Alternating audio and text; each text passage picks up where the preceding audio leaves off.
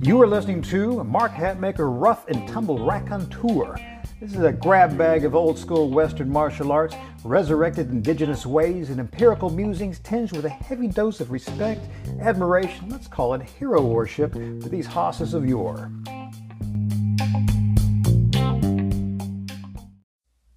Crew, this is Mark Hatmaker coming to you from the Comancheria. Today we're going to be talking the unique legacy of breath control and a little bit about how amazing you are. That's right, I'm talking to you.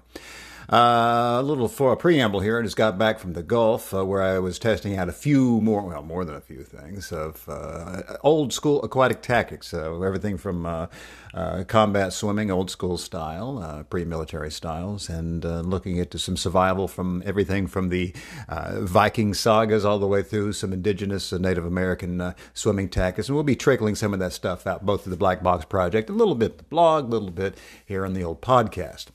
But today we need to kind of set some ground here and understand we'll be getting to specific tactics later on. There's a few things in here, but stay with me. And again, I opened this up and I said, you are amazing. That's right, you. Of all the species on this planet, you possess a rather remarkable ability that I wager that you take for granted. I mean, before we disassemble and reassemble this astounding legacy, let's revel in it. First, I want you to take a deep breath through your nose. I'm serious. Breathe in. Now let it out. Second, take a deep breath through your mouth. Deep breath. Let it out. Now, what you did in both of those instances is demonstrate an ability that no other land mammal possesses. One, you breathed ably and comfortably through both mouth and nose. Two, and this is remarkable and significant, but almost invisible in its import as we do this readily every single day of our lives and we take it for granted. You consciously chose to take a breath, hold it for your own determined duration, and exhaled it at will. Now, let's leave our unusual anatomy that allows for our atypical mouth and or nose breathing to another day and dig deeper into that conscious control of respiration. When we all breathe automatically until we don't, and then when we don't, we're dead, right? Right. Well, we all also know that we can take control of respiration in some small order that turns out to be quite large. We can choose to hold our breath. Now, whether that breath hold is for an exultant subsurface swim or at the behest of a pushy author of a piece on breath control, me, the mere act and fact of you being able to control this ability is unique to human beings. Yes, other land mammals can hold their breaths, but it's a response to the in-the-moment stimulus. For example, if I take my dog to the lake, which I often do, my dog's name, by the way, is Tusari. It's an Indian name. It sounds like Tusari. You're close enough if you say it that way. Anyway, I take her to the lake, and on the occasional occurrences when her head dips beneath the surface momentarily, she will hold her breath in response to the water breaching the nostrils. In this regard, she is like all other land mammals, except man. What she cannot do is consciously choose to hold her breath pre-lake toss. She's been tossed before. She knows submergence as a likelihood, and yet no breath hold. All right? Now, this just isn't specific to my dog. This is just the anatomy. This is the way this works. If I teach her speech and tell her to hold her breath, even if she understood my advice, she still lacks the physical hardware to futurize this process. This cognitive choice of respiration we have is so part and parcel of our being that it is for some hard to grasp that this is not a universal ability. So again, you are amazing. We are amazing. The species is startling amazing. I mean, like other land mammals, we are able to breathe in context of current stimuli. For instance, if I am surprised tossed into the lake by my dog, perhaps out of revenge, and despite my not knowing about the toss, I will immediately hold my breath upon submerging.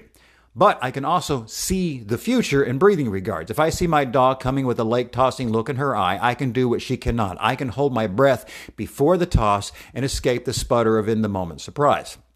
See, we humans also have the amazing ability to breathe as we have in the past. By this, I mean we can alter the very foundations of our current mood by emulating the breathing of past events that mirror what we wish to feel now. All right? Stay with me. If I am feeling a bit unsettled now, I can recall past calmer times, adopt the long, slow, easy breathing of calm breathing, and bring a bit of that future to my present.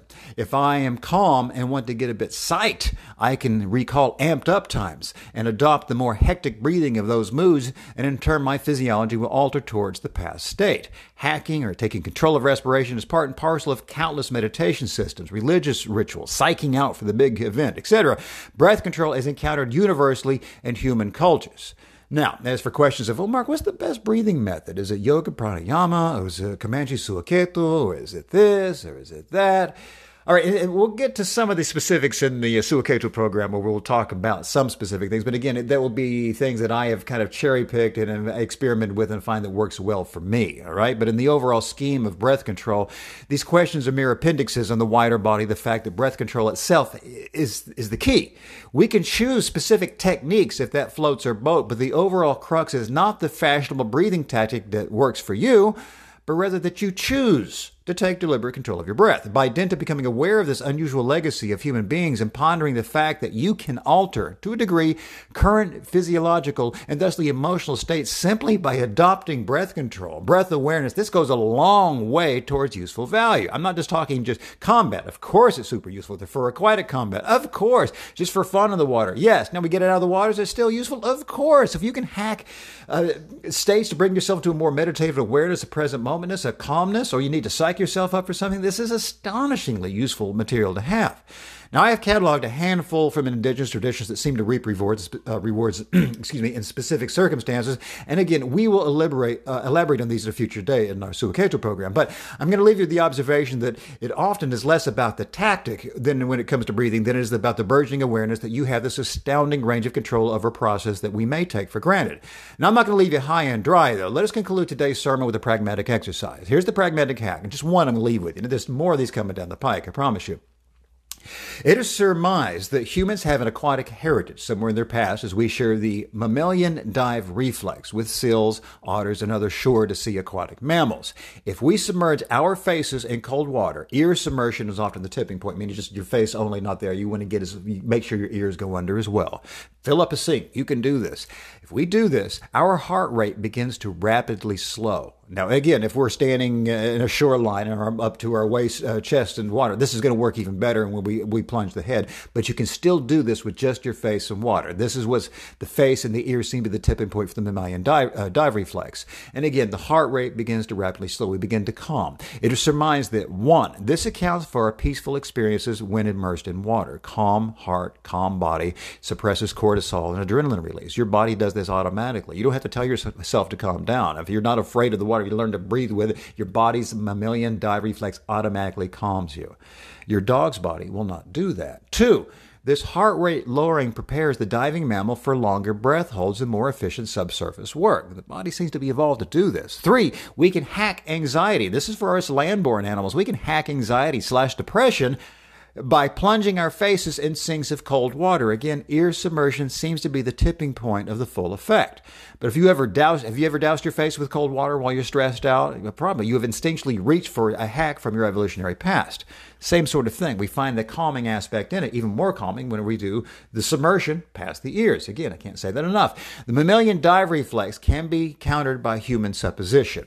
What this means in experiments, those who were concerned with, let's say, their makeup or their hair or simply regarded water anxiously, they allowed self-determined thinking, self-determined adrenaline and cortisol to counter the calming aspect. We must give ourselves to our physiology and escape assumptions to be this human animal, this remarkable animal, an animal with remarkable singular ability. Again, more information about this coming up in for future, the combat aspects and applications in the Black Box Project, but more just on hacking and actual hacking some of the aquatic ability and some of these aspects that we can take to the dry land. We'll cover those in future editions on the blog. Take care of yourself, kids. Breathe well. It's amazing.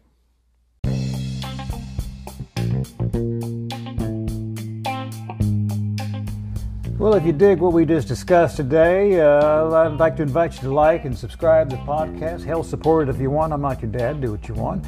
And if you're a glutton for punishment, just visit our website, extremeselfprotection.com. You'll find links to the blog, all of our products, and hundreds and hundreds and hundreds of more pages of like musics.